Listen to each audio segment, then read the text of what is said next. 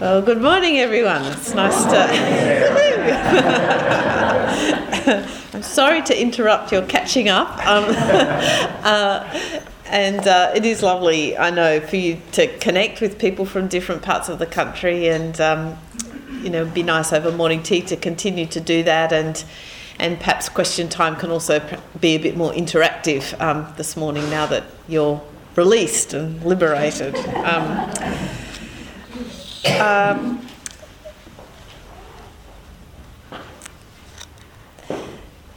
For much of Christian history, as many of you will know, the relationship between contemplation and action was seen as competitive and even antithetical. And the traditional interpretation of the biblical story of Mary and Martha is a case in point. Mary is portrayed seated at Jesus' feet, simply present and listening, while Martha bustles around in the kitchen preparing to serve a meal. And their behaviours on this occasion were interpreted as representing two distinct approaches to and forms of life, the contemplative and the active. In ancient and medieval times, the contemplative was honoured above the active. But since the Enlightenment and the Industrial Revolution, the reverse has tended to be true. Contemplative and monastic lives were widely held to be useless, that is, literally without use, and by implication, self-indulgent. There's a famous passage in the Scottish philosopher David Hume who talks about the whole train of monkish virtues in a very disparaging way. And so on this account, the real work of God was not the work of prayer, the work of silence, but active work in the world, healing the sick, transforming unjust structures, and in various other ways making a difference. And that is where we largely find ourselves today.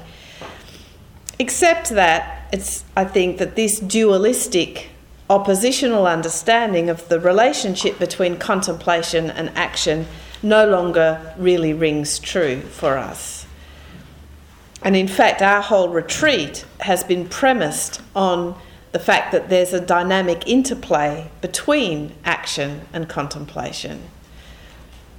And over these days, I hope, we've been renewing our commitment to work and care for the world, even as we explore how the practice of contemplation, of meditation, transforms the character and possibilities of our active lives. Well, yesterday I said that I thought two forms of contemplative action or engagement were particularly needful in this present time. One is discernment, and the second, which I'll focus on this morning, is what I'm calling intercession. But there's an irony here. In the old dualism between contemplation and action, the major contribution contemplatives were expected to make to the life of the world was by way of their prayers of intercession. In other words, intercession was the main activity of contemplatives. It was what they did while everyone else got on with the rest of the work. But if we don't accept the old dualism, then do we really want to maintain a focus on the contemplative work of intercession? What I'm going to say about this is I feel pretty tentative. My sense of the significance of this is fairly new, and I'm just beginning to explore what I think it means. So I want to offer a few thoughts and intuitions and invite you to see whether these resonate with your experience and so what together we might make of this. So let me begin with what I'm calling the problem of intercession. The word intercession, like the word discernment, comes to us from the Latin. Inter means between, and cedere can mean to go from, as well as to yield. So the word seed is connected here. Traditionally, intercessory prayer is prayer that goes between God and a person or situation. So just as in human relations, someone can intercede on our behalf, put a case for us, or argue for a benefit or ask for a benefit, so in prayer, the thought is that we can intercede with God on behalf of the needs of the world. We can ask for things. We can put our case. Well, as for many people I know, this notion of intercession or intercessory prayer has at times presented major problems for me. For a start, we don't always get what we pray for. You might have noticed that. But if God answers some prayer and not others, where is justice? If God doesn't answer any prayer, what's the point? And if God knows everything already, why do we have to ask in the first place? Intercessory and petitionary prayer can seem bound up with insoluble ethical and metaphysical difficulties. And in my early adulthood, these, among other things, became so acute for me that I left the church. And for many years, I was unable to pray at all. And what I loved about meditation when I first discovered it was that it gave me a way of prayer that seemed to bypass these insoluble issues. It offered a way of being open to God, available to listen, and that was it. Meditation was a prayer blessedly free of my agenda or demands and expectations. And I'm seeing some nods, and I imagine that this experience of the problem of intercessory prayer resonates for some of you as well. Well, years have passed, and to my own surprise, I'm starting to sense that there may, after all, be deep connections between the prayer of meditation and of intercession. And I'm beginning to consider that as contemplatives, we are indeed called to be go-betweens, to intercede and mediate the grace of God to a world in desperate need. So let me say a bit more about what I think this does and doesn't mean. And I want to share some theological touchstones which have guided my reflections on this so far. And I say I think this is a work in progress. So here's my touchstone 1. The call to intercede does not mean that God needs to be persuaded to be nice to us. This is what I call the grace principle. God is, according to the testimony of our faith and our experience, for us. God so loved the world that he gave his only Son, so that everyone who believes in him may not perish, but may have eternal life. Of course, there remains suffering in the world. There is profound injustice and the destructive consequences of our human alienation, which plays out in war, persecution, greed, deception, and exploitation. There is illness and natural disaster.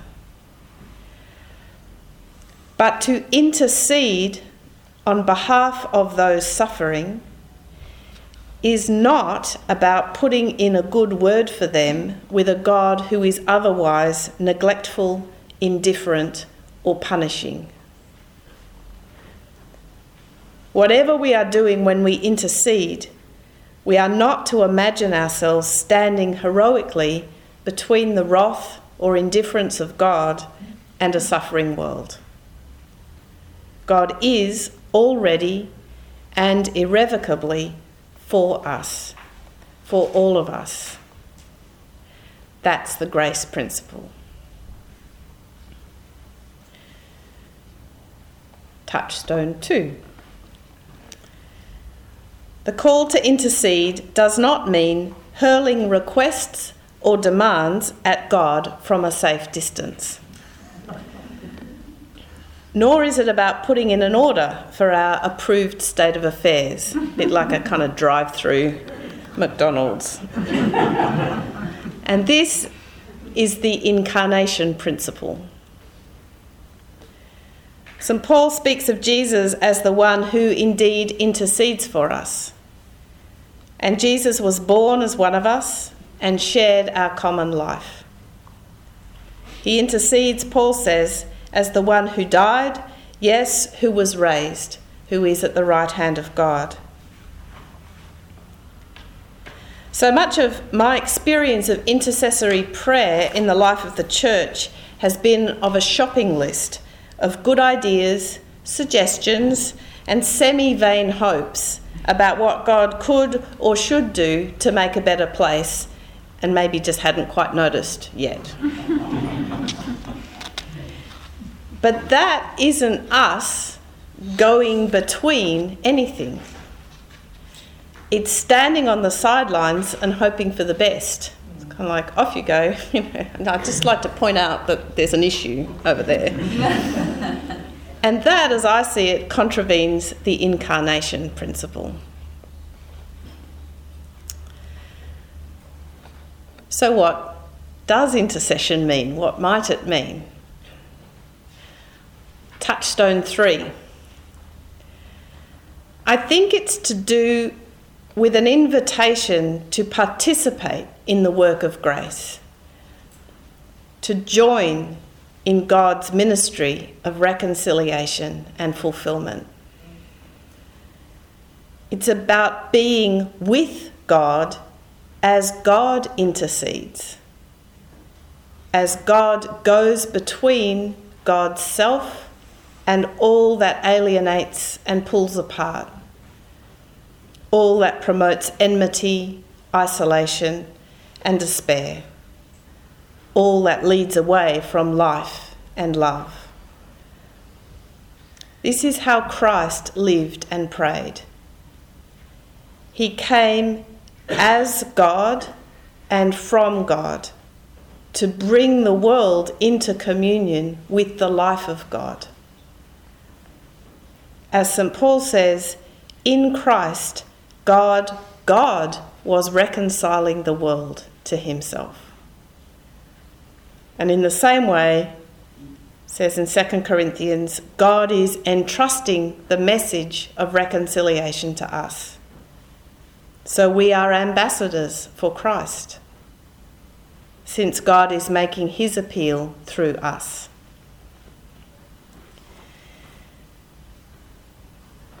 An extraordinary and moving example of someone participating in this work of intercession can be seen in the story of Sister Helen Prejean, as portrayed in the 1995 film Dead Man Walking. I don't know if you know it. The film tells the true story of Matthew Poncelet, a murderer and rapist, condemned to death in the US state of Louisiana, and of Sister Helen's accompanying him through the weeks and days leading up to his execution. On the film's account, at least, this wasn't a straightforward journey for her. She struggled with her own revulsion for this man and his crimes, and she was ostracised by some in her own community for her commitment to being in solidarity with him. And early in the film, early in Dead Man Walking, this man, Poncelet, seems incapable of facing what he's done with any lucidity. He claims he is innocent, that his partner in the crime is the only culprit. He is deceitful, evasive, self-pitying, and profoundly unattractive. Sister Helen seeks to love him anyway, to see him as God sees him. And this isn't in a sentimental way which allows him to excuse or avoid his crime, but in a way which holds open the possibility of truthfulness, repentance, forgiveness, and restoration.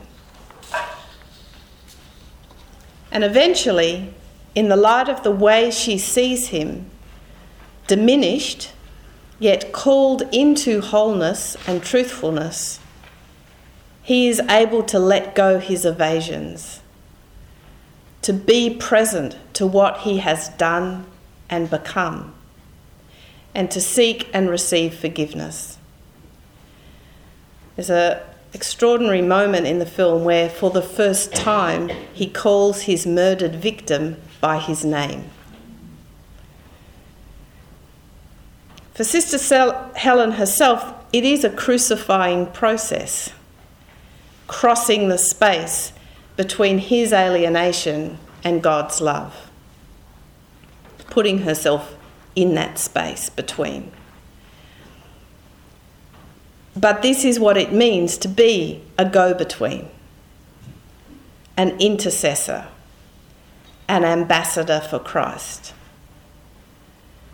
And through her self-offering of her listening, her love, her solidarity, her honesty, she brings Poncelet with her into the light, into the life of God. Well, if this is an instance of intercession, it seems to me to have two implications.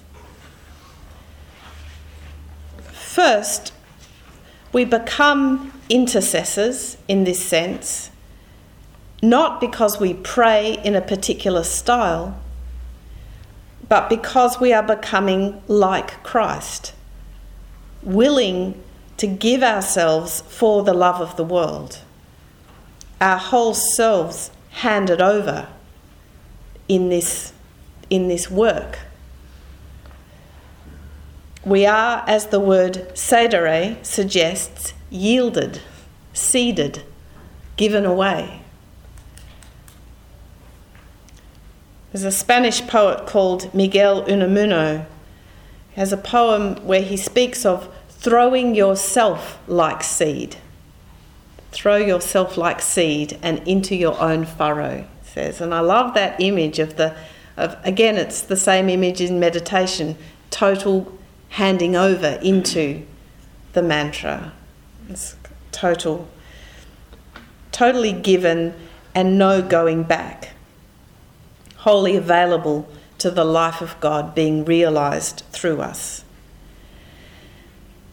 And real intercession, I think, is possible only to the extent that we are yielded like that. Everything else is just play acting, going through the motions.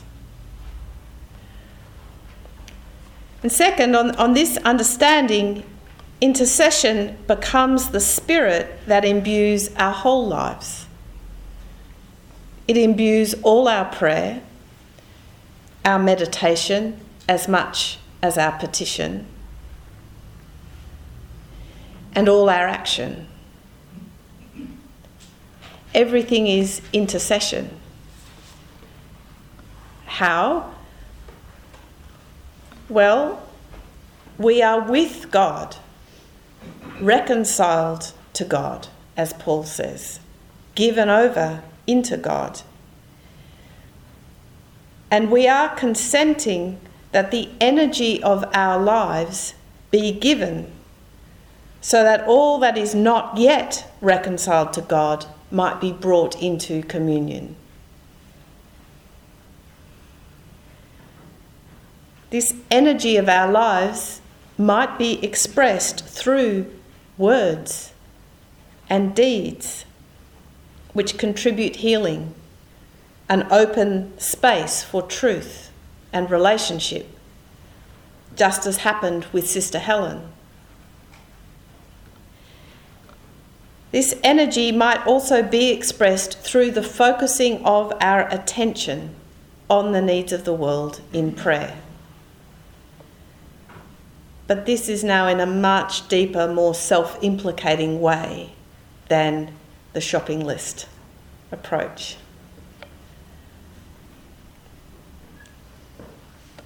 It's the same work of intercession.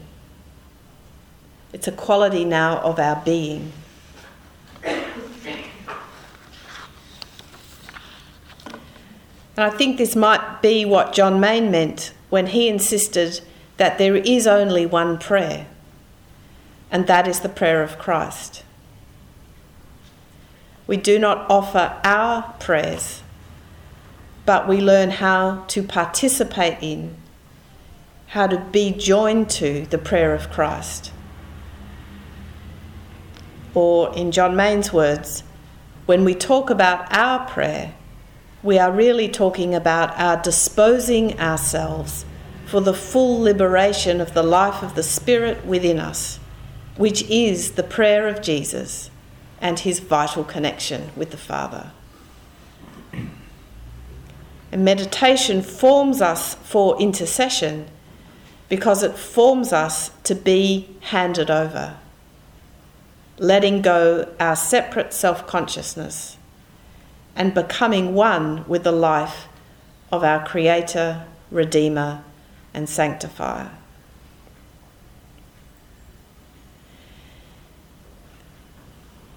It remains the profoundest of mysteries that we're asked to participate in this way. Who can believe that God wants us, invites us, empowers us to share in this ministry? But the deeper we go in our contemplative practice, the more I think we sense this consciousness of the work of intercession and this call to participate wholeheartedly in it. As I said, these are early reflections on this theme for me.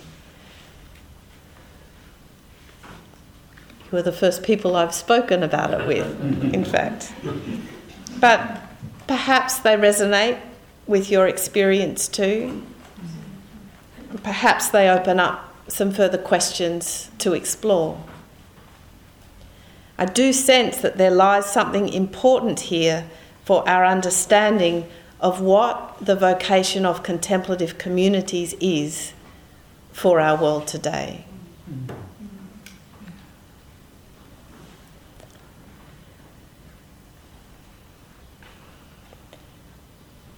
So I've been suggesting over these past few days that we explore our theme, contemplation, faith, and the active life, from three main angles.